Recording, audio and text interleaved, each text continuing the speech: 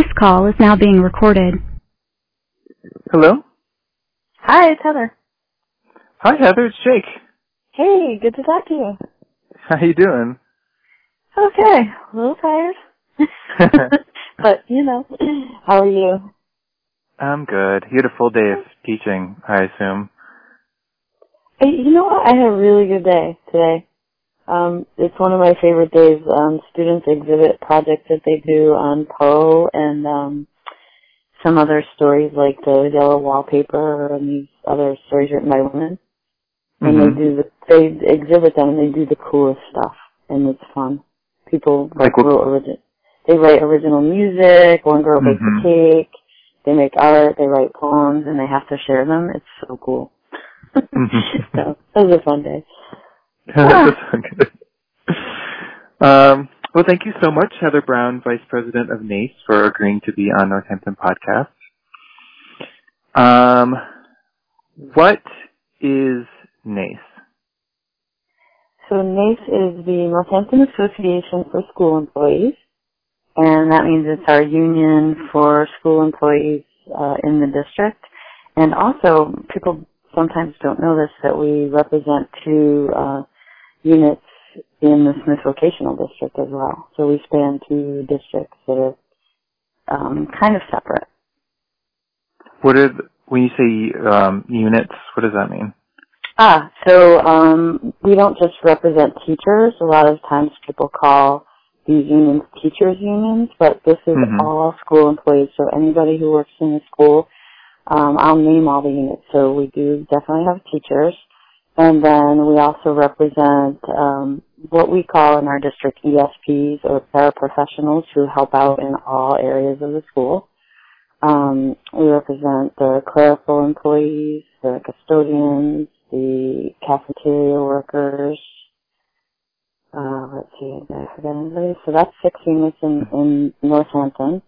And then, administrators, sorry, I forgot about we represent some of the assistant administrators. Like assistant principals, but not principals. No, those are considered management positions. So there are some assistant principals and other types of assistant administrators that we represent. And then at Smith Voc, we represent teachers and also some of the administrators there in the same type, the assistant ones. Okay, so when you say 2 units, you're sort of saying also that there are other employees at Smith Voc that you do not represent. That's right. So they do also have, cafeteria staff, and they have clerical, and they have ESPs, but those folks haven't contacted us about organizing or about doing, any kind of association, but we are open to it, and we would definitely welcome them if they wanted to. And so so we talked about Smith Voc, and then it's Northampton High School, JFK Middle School, and the 4 elementary schools, right? That's right. And how long have you been vice president? This is my 2nd year of my term, which is a 2-year term. Oh, okay. So I have been involved in this union, though, for a long time, and even before it became NACE, it did have separate units. So it used to be Northampton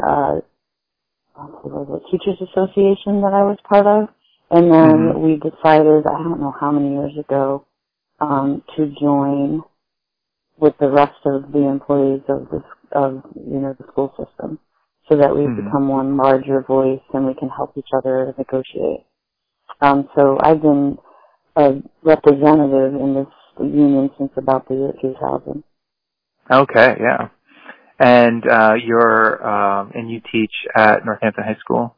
I teach English and mostly 10th graders and some 9th grade courses occasionally. I have a creative writing class, science and literature class, and I think that's it. And American Lit is the 10th grade. And how long have you been a teacher here? This is my 21st year, not counting my 1 year of student teaching in Springfield. So really, So you know the Northampton schools pretty well, then, I would guess. I do. And also, as you know, my daughter is traveling through the school system now, so she's in 6th grade. So we're just experiencing JFK as a parent as well as a a person who works in the district and represents members there. So you said this is your second year of your 2-year term, so then you will hand the vice presidency over to someone else. That's just sort of how it works. You sort of go, sort of rotate in and out. It traditionally hasn't worked like that. People either kind of, I can run again. I don't think there's a term limit.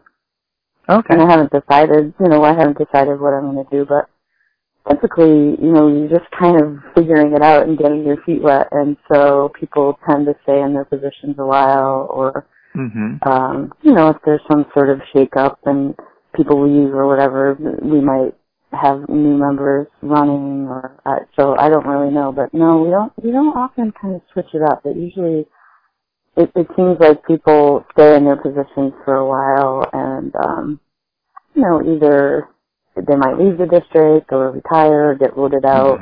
Those would be the ways it would change. So I don't really know what's going to happen next year. So when I think of a union, I think of contracts. Is that sort of the main thing that you are preoccupied with?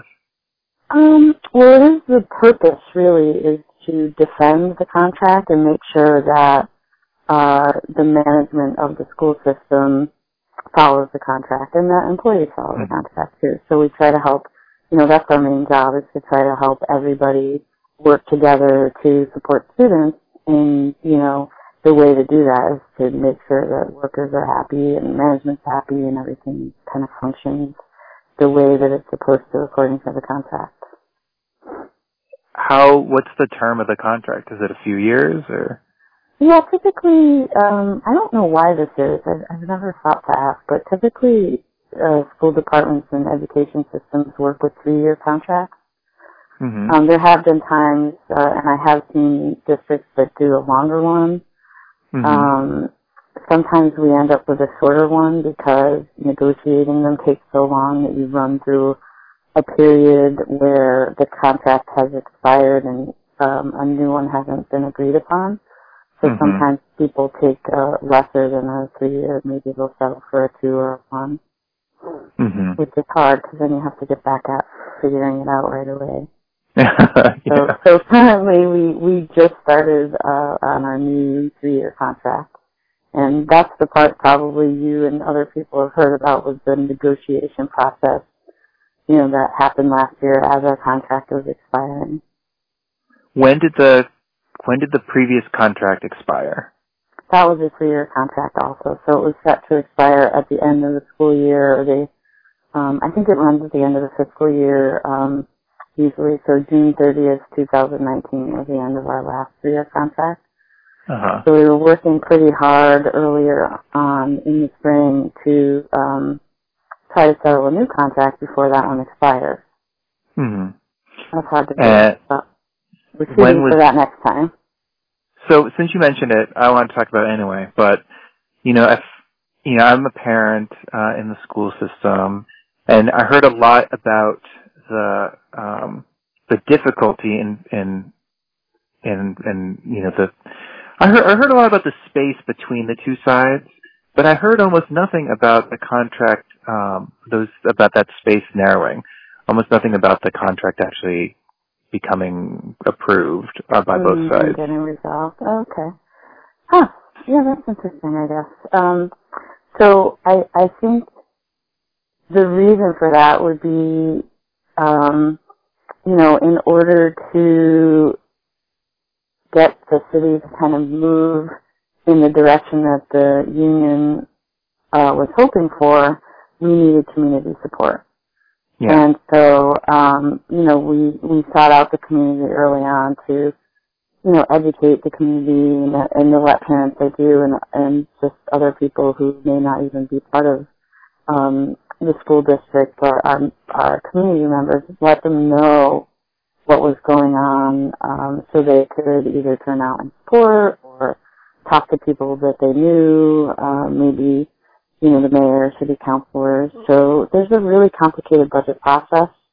But people were learning about that because we had been, even people who work in the district didn't realize that over the past several contracts, I mean, a lot of people were aware that we weren't getting raises that were even fitting the cost of living or the increases in health care, that we pay for.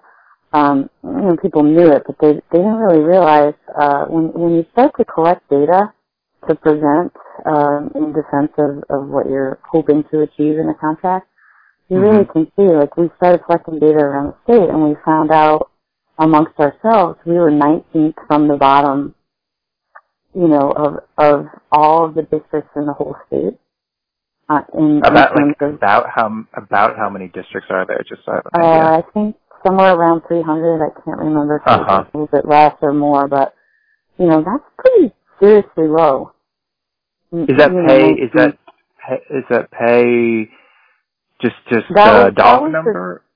That was sort of the average teacher salary. So that was a number that DESE provides, and you can look it up, and it's public when they calculate that. It's not that way for every other unit. So we went around seeking comparable comparable pay scales for like clerical workers in schools and custodians in schools and paraprofessionals in schools. And we were finding the same thing, that comparable rates were much higher. And districts in this area had rates that were much higher. They were not comparable. And for that, we were finding that we were getting a larger turnover in our faculty and staff, and a lot of kind of dissatisfaction about that. But really, that was one of the issues that people were upset about. But other things that people really wanted to let the city know that they were hoping for was just sort of language that more respected their professionalism.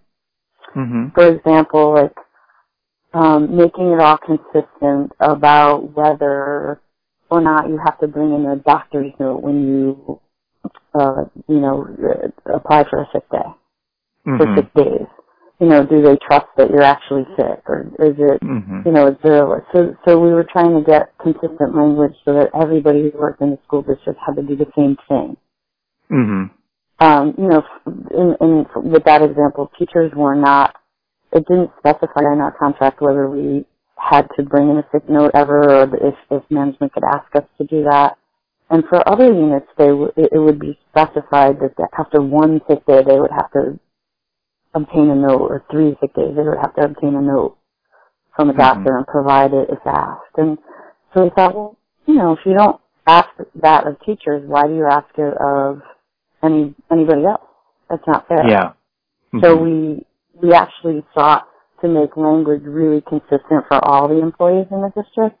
Regarding, that was just one example, but there are lots of other things that were inconsistent. So we're really trying to bring all of our contracts together to make it like, we're all a team here and we're all doing similar work in the district, so we should have similar kinds of language that respects our professionalism. So those were some of the other things, like besides salaries, that we were interested in informing people about. And when the public started finding out what our concerns were, they were alarmed and they were surprised and they were supportive. And so I think that's what happened. The word started to get out, like, oh, wow, I can't believe, people in Northampton get paid so little compared to people in all of these other districts surrounding us and all these other places in the state when we have such a good education system. So that was a lot of the talk that you may have heard and other people may have heard. And then the resolution, it kind of, we had an impasse and there was mediation, and it gets really complicated. And then the resolution's not simple because there are 6 different contracts that we negotiated all together. Those are the 6 different units? In the Northampton public schools, and we didn't at the same time negotiate the Smithville contracts. They're on a different schedule than we are. Okay. Yeah, so those are just the 6 for the Northampton public schools that you named before. And so, all the details of each contract were slightly different, and they needed slightly different things. So to actually kind of hear about all of the total resolutions, it would take a lot for, the average layperson to understand. But, generally, we were looking for increases that would bring us into a really competitive range, which we frankly didn't get.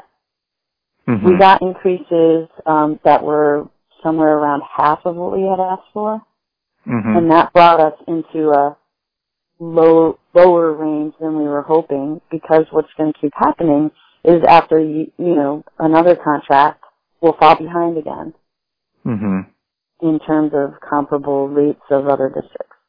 So we were hoping to kind of keep bringing it up so that we could be really competitive and attract and retain really good educators. Yeah, you can't catch up by going slower. Right, exactly. So, and what had happened in the past couple of contract negotiations, the 3 years before that and then the 3 years before that, was the city was having a lot of budgetary problems, and a lot of times we were told, we'll do this, and then next time we'll get this, and then next time we'll go for that. And then when the 3 years rolled around, they said, oh boy, we're in the same spot again. Sorry, we can't do that. So people just got increasingly frustrated, and looking back over the increases that we had gotten over the past decade, they were tiny and not even close to anywhere near what is a calculated cost of living increase. So essentially, people like me who've been in the district a long time, I was losing money. I was getting like a decrease because the cost of living is rising, the cost of my health insurance is being raised. Everything costs more, but your salaries are not increasing. There were some years where we got a 0% raise. A lot of years. And of course, inflation is like 3%. Never mind, things that grow faster than inflation. Right. It depends on what charts you look at, like what is the inflation, what's the cost of living increase average, what's, the health care, percentage that you're responsible for. It's all really complicated, and it's kind of different for all the different types of employees. But overall, most of us were just stagnant or actually losing money in our positions. So it didn't feel great. Morale starts to be damaged, and people start looking for other things that they can do. And a lot of what we were finding is that educators were taking second and even third jobs. And then, it's not ideal for the students, for people not to be giving 100%. I mean, even when I give 100%, I never finish this work that I do. And so I can't, the position I have in the union is sort of like a part-time job. I spend lots of hours a week doing it. But, I think because of my experience in teaching, I can figure out how to manage that. But it's really hard to be a great educator and to, not be able to spend the 100% of the time that you need to be spending on that, because you have to go to a different job to make more money. And it feels kind of compromised and bad for you and your family and your students and all that. So, and that's happening still. There's so many educators in our district that have more than one job. So we're trying to, help with that and make sure that they can commit themselves and really feel connected and want to stay.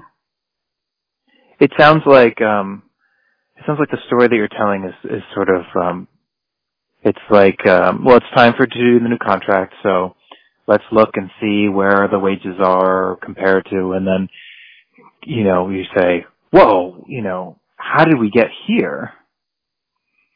And then you look back and say, oh, well, we went without raises this year, and we went without cost of living this year, and looking back and saying, I can't believe that we ended up in this place.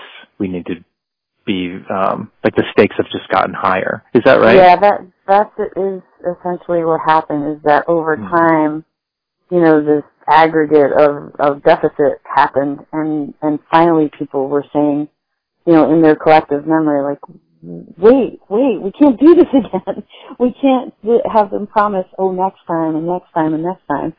So, we decided we needed to really dig deep and find the information and collect the data, inform people and inform ourselves about how to prevent it from happening.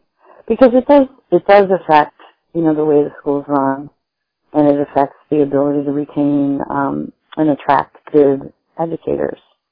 And we're seeing that. We're seeing some turnover, and we don't want that. We want, to really keep our educator community tight and well functioning.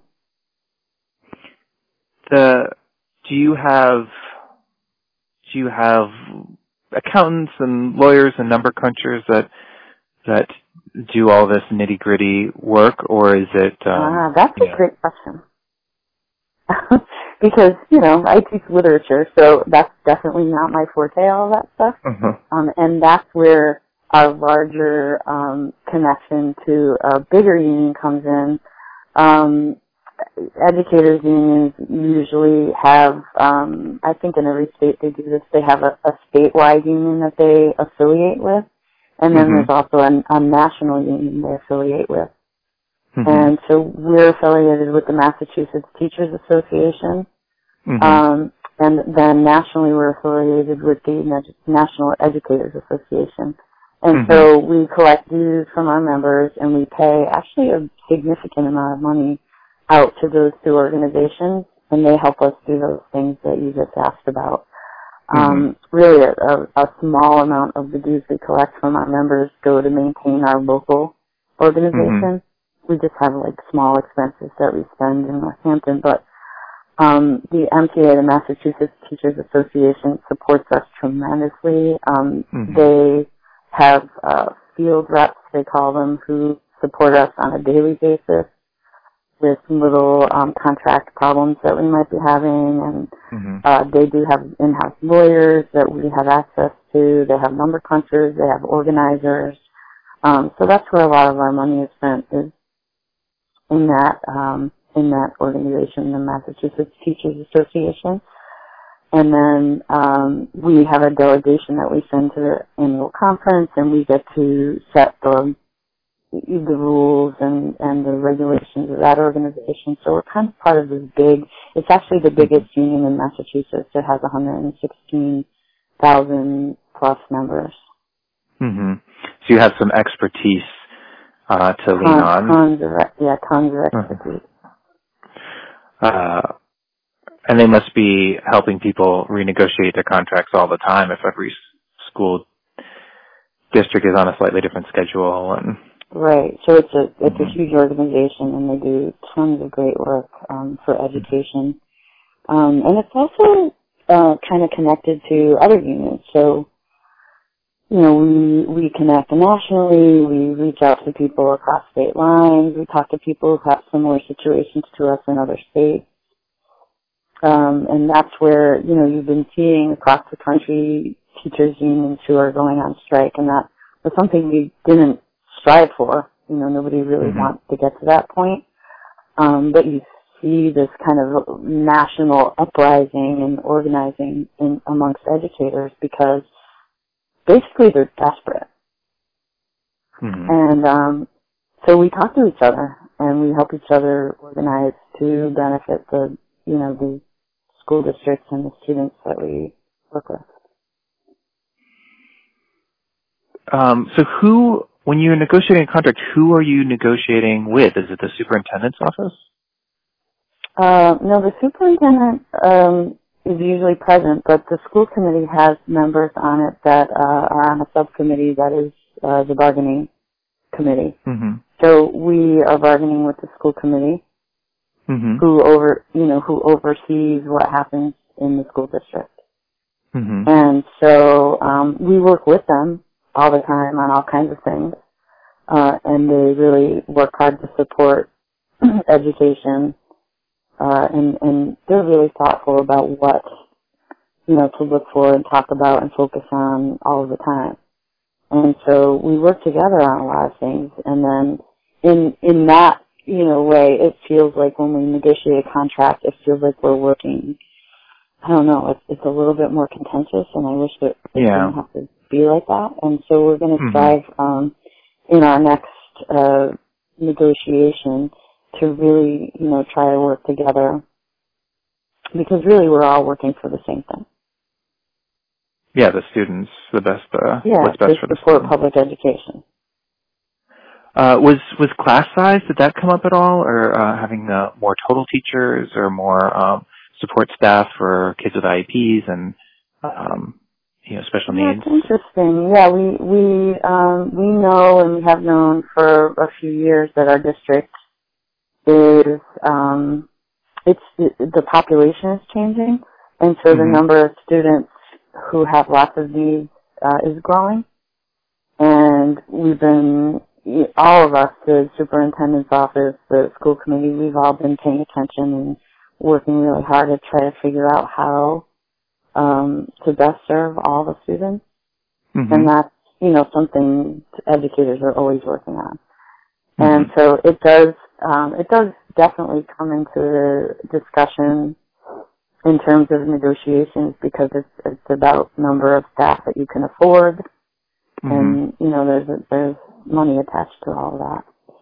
Yeah. So, class size particularly wasn't a huge issue this negotiation. I've had other years where, I remember one year, it was sort of maybe in the early 2000s. Our class sizes were so huge, they were up in the high 20s and low 30s. And I personally had students who were sitting on like the sill of the room because there was no desk. And I remember there were pictures in the Gazette of that, and that was a really big issue that year. Like, what are we doing? We need to get these class sizes down. It wasn't really like that this time, but definitely in the way that you talked about it in terms of needing more support staff for students who have special needs, or also looking at programs, technology programs. We need people who are trained in all these new technologies. We need ESPs, we call them, to help out in classrooms when there's an extra hand needed. So, all that costs more money. And we definitely are trying to voice that we need all this support for our growing community and for the growing needs of the students. So I don't know. I know the class sizes are fairly decent here if you compare them to other places in either the state or the country. But I don't think that everybody is feeling like it's an ideal number either. Yeah, I know at Leeds in particular, it's kind of odd because some grades have 3 classes and some have 2. And that seems to have a big impact on the class size of the particular, Yeah, so it's just the nature of how the population works. Yeah. I know, I have family who are teachers in West Hampton, and they had, it's a really small little district, so their school would have 1 class for each grade. So some years they would have 12 kids in the class, and some years they would have 27. It would just be a matter of the population, but they always have a finite amount of money. So they have to figure out how are we going to work this out. And it's really, really tricky. So I definitely appreciate, the work that everybody does, to serve the students here in Northampton. Because I think, even though when there's that kind of a negotiation and it gets tough, we still are really all working hard, and people with so much care and concern and thoughtfulness, are coming together to work to make our system great. So that's a cool thing that I try to keep in my mind even when there are troubles and struggles. Does the union have a hand in professional development? Because I know that education is always evolving. What is best practice and what's the newest techniques and what are the philosophies and. Yeah, so we do have a professional development committee that has all different kinds of educators on it, and we work together to try to plan, for the needs of the different types of educators that we have.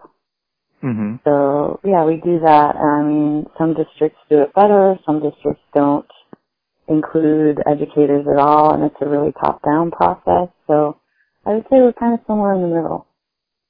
So is that, oh, go ahead, I'm sorry. We get voices from educators about what they're looking for, what they need to develop, and then we also, look for current trends, and administrators are saying, hey, why don't we think about this, and then we come together and figure out how to manage all of the wants and the needs.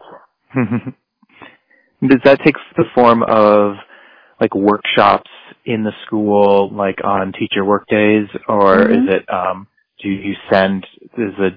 does the district send teachers out to go to conferences and that kind of thing? There's both.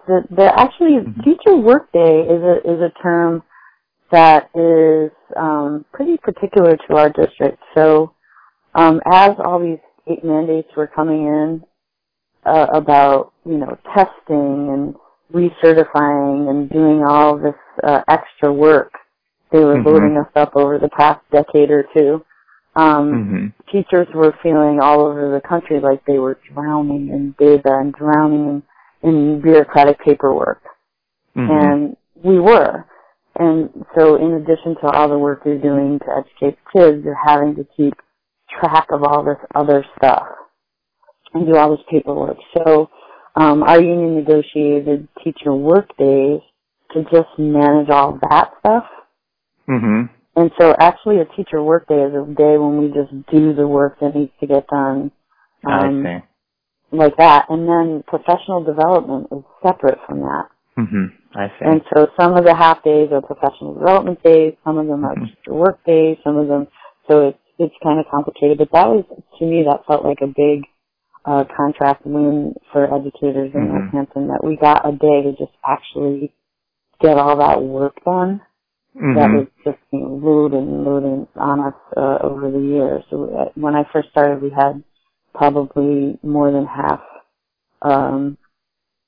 less than half of that constant barrage of paperwork to fill out. And now we're just, I spend hours a week filling out forms and documents and accounting for things and giving data to people.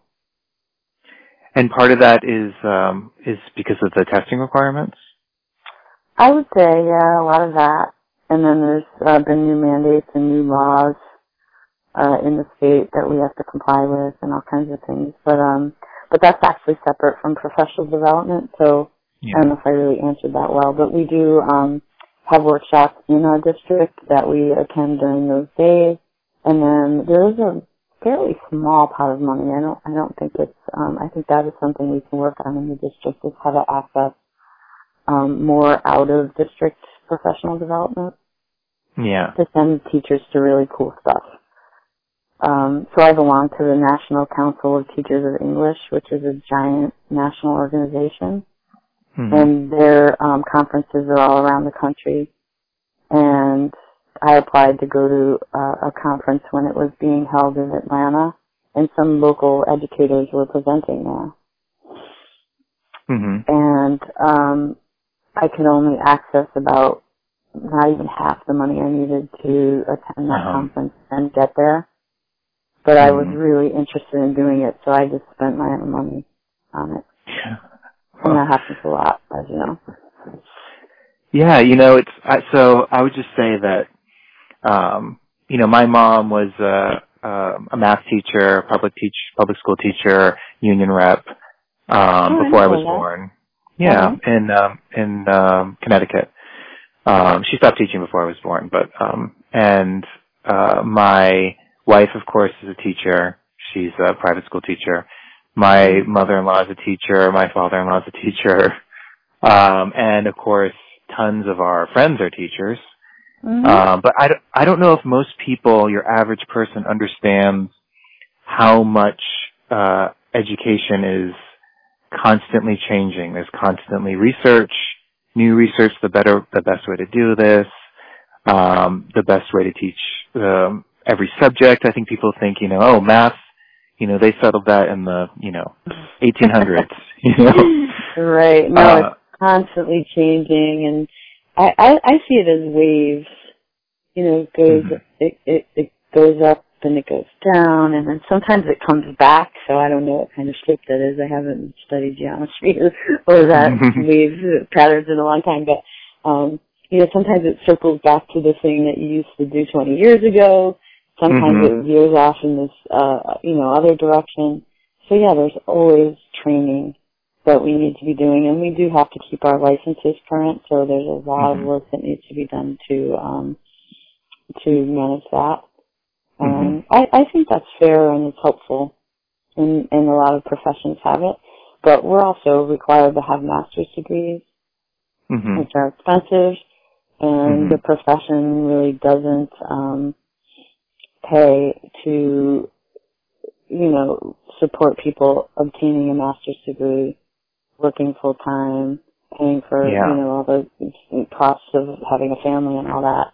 And it seems insane to me that you can spend all of those years in school and college and grad school and racking up all that debt, and then, the average national teacher salary doesn't support anywhere near the cost of all that stuff. It's one thing that just to go back to the professional development for a second, that seems to be one thing that's very different in my limited, ignorant scope between private school and public school, is that private schools seem to really want the teachers to do professional development. I think that they like touting on their, besides the benefit to the students, I think they like saying on their websites, on their teacher profiles, did this and did that.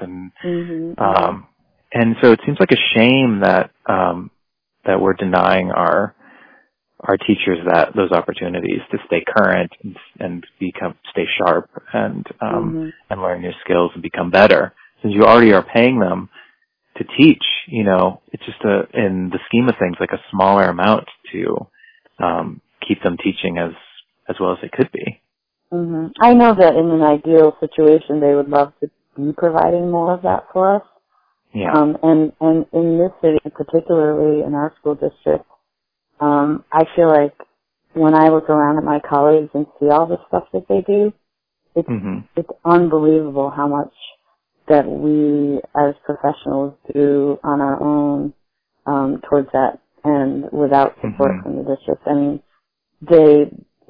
our funding is limited by Proposition 2.5 and by local taxes and by the state formula, which was just changed, so that'll get us a little bit more money, and by charter school funding, siphoning off money. So I get all that there's just a limited, finite pot, but they would definitely love to be giving us more, I know, and that will be something that we're really going to look at, I think, in the next round of contract negotiations. Because, as you say, we have to stay competitive with private schools. There are lots of them around here, and also try to make sure that we have a healthy student body that will, be kind of raising the reputation of the school district, and then, it's all connected, the way that the housing market works, and, people look for good schools, and then they want to see what are the teachers doing, what are the students doing, are they putting on these great performances, and so we're able to give a lot, but a lot of that falls on the educators' backs to do the things that they need to do on their own in a lot of those situations. I know your wife has that great opportunity. She's traveled around and been supported to do all those cool things. Yeah. And in our public schools, we do have a lot of professionals. I know a JFK teacher was, had this, a trip to Africa last year and had her students connecting with a school over there. And, we have all kinds of cool stuff going on, but a lot of it is because of the work of, the Northampton Education Foundation really supports us in a lot of that work too, I have to say. It's something that we're really lucky to have here.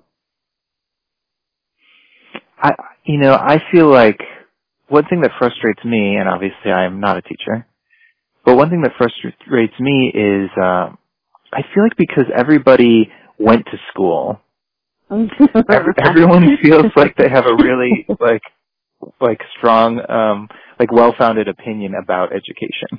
Yeah, and that makes sense. You know, they have their own experience of it, and they have ideas to offer. Yeah, but it is definitely an art. You know, teaching, educating people is an art, and it really has to be practiced and honed and maintained. And, you know, I think, I'm glad you said that. I mean, you know a lot about education. Clearly you have all those educators in your family, which I have a similar thing. I don't know if it's like, something happens. It's like a bug. It gets you. But and I particularly, you know, I teach English. So people are like, yeah, I speak English. I know how to do that. But then, you know, on days when you get a substitute and they're, you know, they have experience and a lot of them have great skills. And they leave you a note and they say, wow, I don't know how you do this all these days. It was tough. And, you know, you come back and the kids are like, oh, God, we missed you. Because, you know, it is really, it's not as easy as one would think. But people do, you know, I don't mind when people give feedback. I really do like to talk to parents about what they think would help their child. That's helpful. But there's so many more factors you have to consider, and you're right, it does frustrate me when people are like, yeah, well, school is this, and here's what should happen. Like, well, yeah, I think I was thinking more. World. It seems like because parents do they're experts with their kids, you know, for sure. But I was thinking more in terms of it feels like in Boston and in DC. There's just so much top-down directing of how teachers are supposed to, you know, what they're supposed to teach. And I don't know if Massachusetts is particularly good about that or particularly top-down about that. You have to read about certain states where they're, you know, telling the science teachers exactly what they can teach and what they can't teach and what words they can use and what words they can't use. And it definitely feels like politicians who are not education experts are often dictating to educators how they're supposed to be doing their jobs. I think it used to be more so of that in Massachusetts than it is now. I think teachers have really been growing their voice over the past several decades. And so we've been working really hard to make sure that we do have a voice. But yeah, we're competing with a lot of that pressure from all over the place. So yeah, you're right that people like to make policies that affect education when they don't really know how that is going to impact, you know, the educators and the students and what's going on. So yeah, one of the things that really frustrates me is that, I can't remember what year it was, but they put, a referendum on the ballot about teaching students who are English language learners. And they let the public decide how that's supposed to work. And we're still operating under that law. So people who have no idea about education got to check a little circle on the voting ballot that said how they want us to educate students who don't have English as their first language. What was the standards that what did the proposition lay out? It's really complicated. Okay. and so I don't even think we would have time to talk about it. Yeah. Okay. That's even worse. It's even worse that it's complicated because you know. Right. Because the question was kind of simplified and boiled down into like a one-page summary, and then the implications of that have been huge and long-lasting, and also they set up a system that wasn't ideal for educators or for those students. And they walked it back a little and made some amendments to it, but I mean, that's an example of what happened. So that's one, to me, that was a negative example. You know, the idea is that they wanted to make sure that we were offering and educating students, who needed to learn English first, and then also learn all the other stuff that we're teaching everybody. So, you know, it seemed like an idea that was coming from the right place, but to ask the general public to take a vote on that, to me, was just like, I can't believe that that's happening. And then it happened. Yeah. And then it passed. So, and I talked to a lot of people around the state who are not educators who wouldn't listen to me. And they would say, oh, this is just my opinion. I'm going to write down what I think on that. And then it passed. So people who had no idea about education got to say their opinion about it. And it directed policy that we're still following. I mean, that's exactly the kind of thing I was talking about because, every public school teacher has an advanced degree. Like you were saying, you have to have a master's, right? So, I mean, that's equivalent to, lawyers, accountants, doctors, and you would never tell, a doctor how to do a particular procedure or what medicine they should prescribe or not prescribe. Well, actually, insurance companies do get to do that these days. They're suffering from that same kind of problem that we are, I think. Fair point. It's really scary. Yeah, it's true. So there's the lack of respect for educators.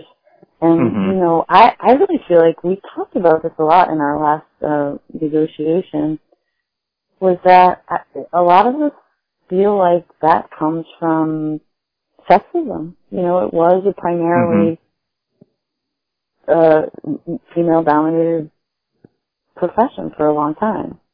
And I'm not sure of the numbers if it still is, but I feel like that has made it, fall into this place that it just doesn't make any sense.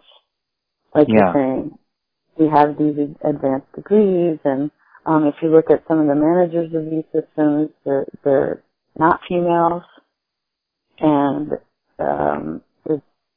there's something to be said for studying that and figuring out how to fix it.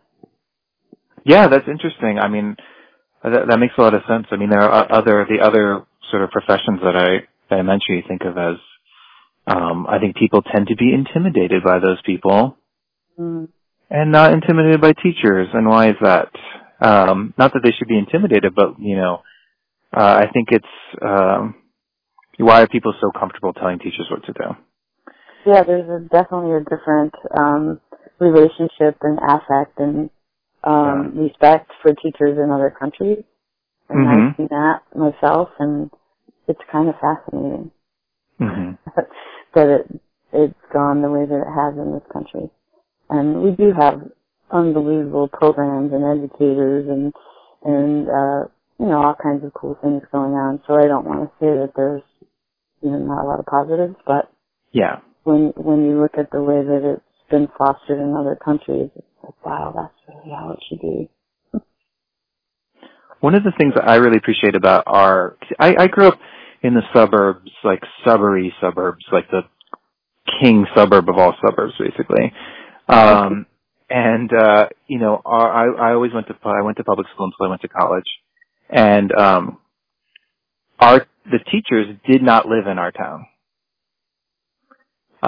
And one thing that I really appreciate is that, my children's teachers are also my neighbors and my friends. Some of them.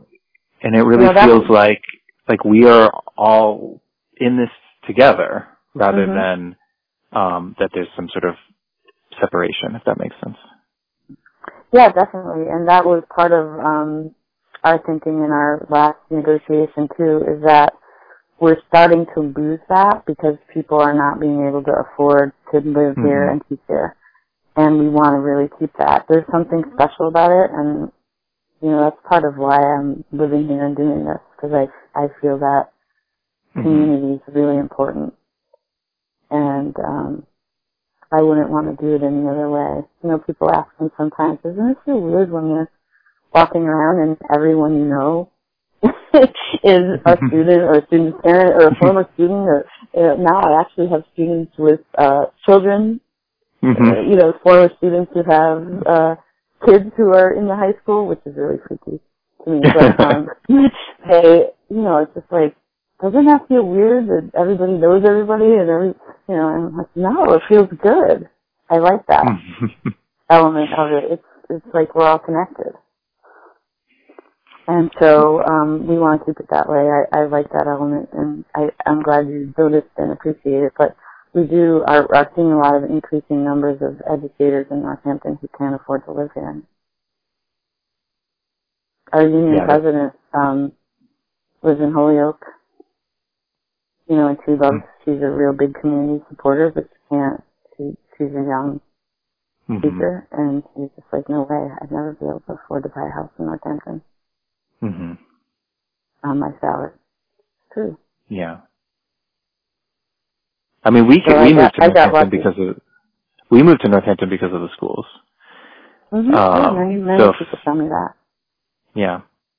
I think pretty much every day I hear somebody say that. And it makes me feel good and proud and also conflicted about them, why aren't we paying our educators more money? Because it's the heart of the community, really. Yeah, I agree. That's how I feel. When the negotiations seemed like they weren't going well, and you were learning all this about where our teacher pay ranked, and I have a real, and I know a lot of people are in the same boat as me. As people I've talked to, this real dread over the idea that that the quality of our schools could go down, or what makes them special could sort of slowly dissipate or float away. It seems I hope that the people who live in Northampton and don't have kids in the school system understand how important the schools are to making Northampton what it is. I would say that they're like the heart of Northampton.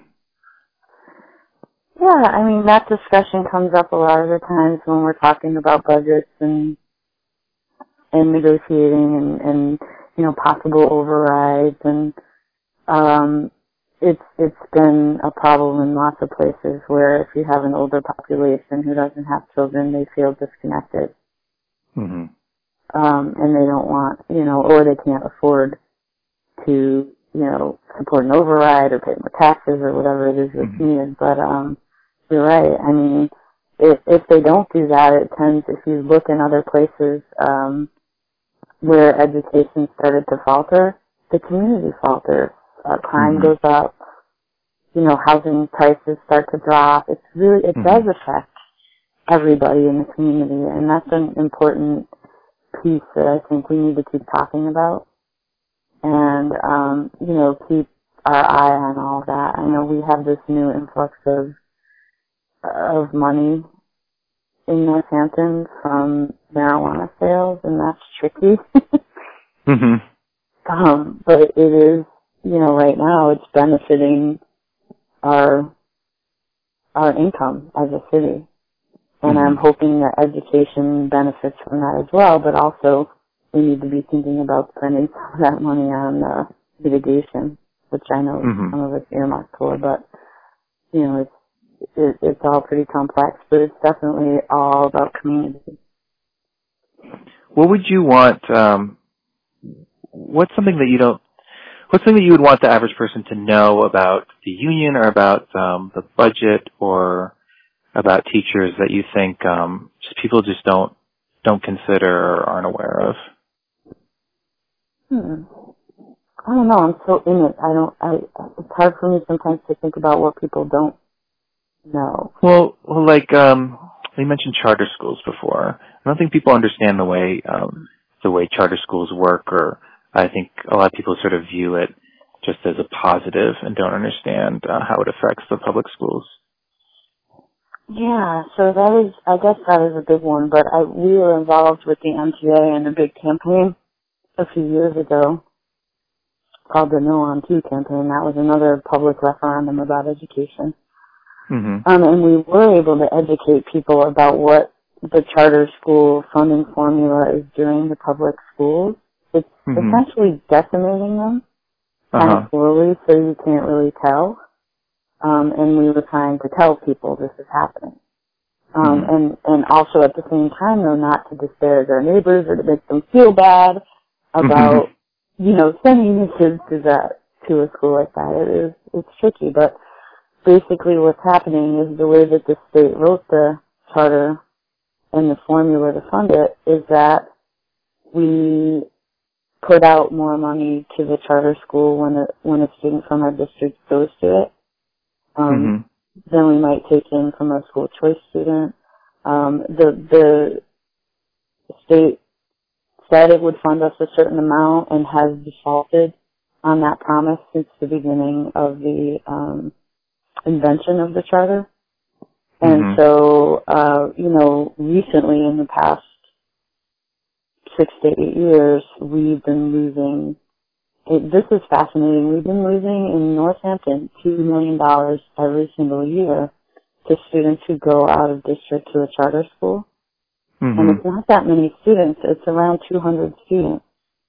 Wow. So those 200 students that live in Northampton and attend a charter school cost our district $2 million. And if you think about that for a second, you mentioned Leeds School before. We're both in the Leeds district. There are probably about, I don't know how many students there, 200 or 300, somewhere between 200 and 300 students at Leeds. Their budget is about $2 million.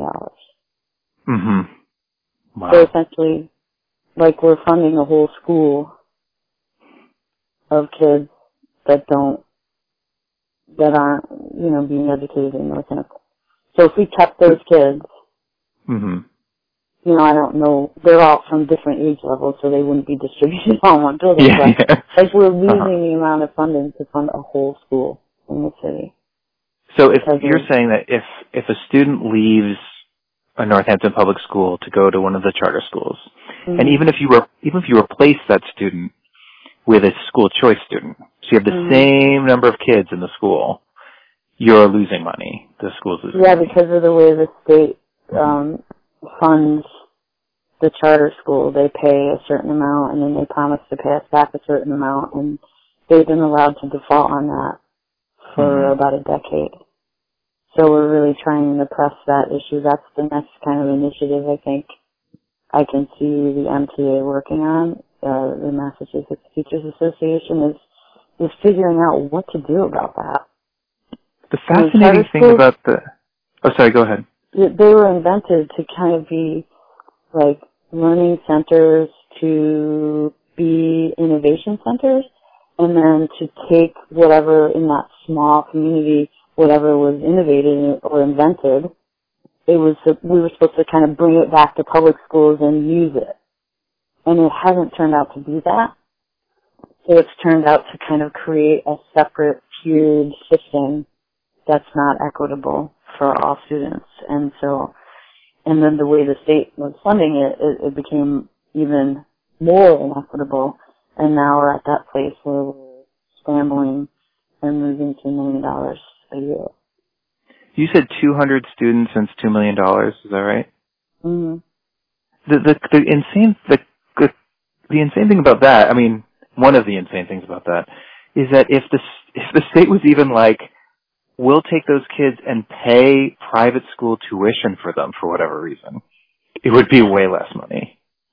Yeah, which is the crazy thing. So, I mean, and the numbers are round and they're not exact, but yeah, of course. We've been studying it, and I have lots of helpers at the NCA who help us to figure out these numbers. So I'm not the best at math, but yeah, we understand that. But don't hold Heather to these exact numbers. Exactly, and I'm kind of summarizing the way that it works because it is really it's a complicated formula and all this stuff, but it's boiling down to a loss of about $2 million a year, and it's basically decimating our school system to the point where we have to make really hard choices that we don't really want to be making. Now, if that is a thing that a lot of people don't understand and don't know. So that goes back to your original question about what you would want people to know. Just so if a kid leaves a public school and goes to a private school, then the school district loses a certain amount of money because they get a certain amount of money per student, right? But it's not the same because the money isn't then going to a charter school. Right, is that right? It's just kind of not it's not negotiable. It's not you can't compare it. Like, we don't have to pay someone to educate that student either. Yeah. So a lot of it, so it's just, the private school comparison is really different. We don't have to pay anything to send that student. It'd be great. We'd love to have the student and educate the student and do all of that in the community, but it doesn't cost us anything. I don't think. I think that's something that is confusing to people is, a charter school just seems like a free private school. But, nothing is free. Right. And a lot of, and I know that people are making those choices for whatever they're looking at the needs of their own child. Yeah. So all the talking we're doing about community is the thing that to me is most important. And so, even if I did, my daughter's really artistic and she loves the arts. And, I could think about sending her to the Pioneer Valley, arts charter school, the performing arts charter school, because that's an interest that it would serve her. But then it takes away funding from my own community school, and I would never think about doing it. So, I'm going to make sure that we try to keep arts as strong as we can in our school district and let her get some of that same kind of experience here. And so, people say, well, the needs of my child are this or that, and it's not really keeping in mind the needs of the whole community. So I really have trouble with it, and I wish people understood how it impacted us in such a negative way. Yeah, I think with your own kids, I understand people, making the decision that's right for their kids. And the problem is really, it's less the individual decision that one person is making and more the overall policy. And that's how I frame it when I talk to people. It's not their fault that the system is set up that way, and they're taking advantage of it for their own personal needs. But if the system didn't look like that, then we wouldn't have to talk about it. It would just be that we all had our kids in community schools and we benefit from them together. Yeah, so let's make sure everyone understands what's going on, and when the next election happens, let's make sure that our state representatives especially understand how we feel about it, right? So that's a job for citizens, but unions, I think, are they're pretty active in doing that too. So we did, want to make sure that we are active in elections and trying to, we get some new school committee members who seem really like they're engaged and activated. And we're really looking forward to working with these new folks to make the Northampton schools the best that we can.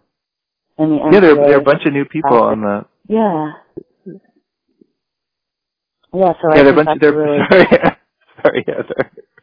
It's a really hopeful thing that we have all these new folks. But it's, what you said, we're working and voting and paying attention, so I think that'll help. So how can people keep up on, how can they stay aware of what's important? Does NASE do they have a lot of, do they have email newsletters? Do they have an Instagram page? Like, how can people be NASE reached? has a Facebook page. Uh-huh. I'm not so great with social media, but I don't know if our NASE page is, I think our NASE page is public. So you could go on it even if you're not a member. You could, become active in your school council or the PTO. Because those are always, ways to connect with the school and then the union itself. We often, I go to every school committee meeting, or if I can't go, I was sick last month, I send a representative, and there's usually a handful of people from NASE. So attending school committee meetings and finding out what's going on there is helpful. Mm-hmm. And you'll always see NASE people there, so you can talk to them, or we often will wear NASE t-shirts so we could be identified, and someone can say, oh yeah, you're in NASE, I wanted to ask you. So that's a way that we try to stay public. You could watch the school committee meetings on the Northampton Open Media station, which was formerly Northampton Community Television. I think it's called Open Media. Is that right? And so that's just a way of staying in touch with the issues. And often NASE members speak a public comment, or they're asked questions or asked to report on something, so you can hear what they're saying in the school community. And every school has a NASE representative, is that right? Mm-hmm. Yeah, each building. Well, we have bylaws that set up how that works. So most of the buildings have many NASE representatives, so we call them building delegates. And then we also elect officers, and there are a lot of people involved in the union, either at the organizing level in the building or at the more sort of executive level with people who got elected.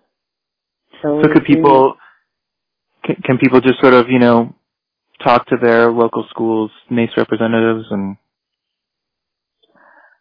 Mostly the NASE representatives are available for each other, and we're there to support each other to make sure the contract is, being fairly observed,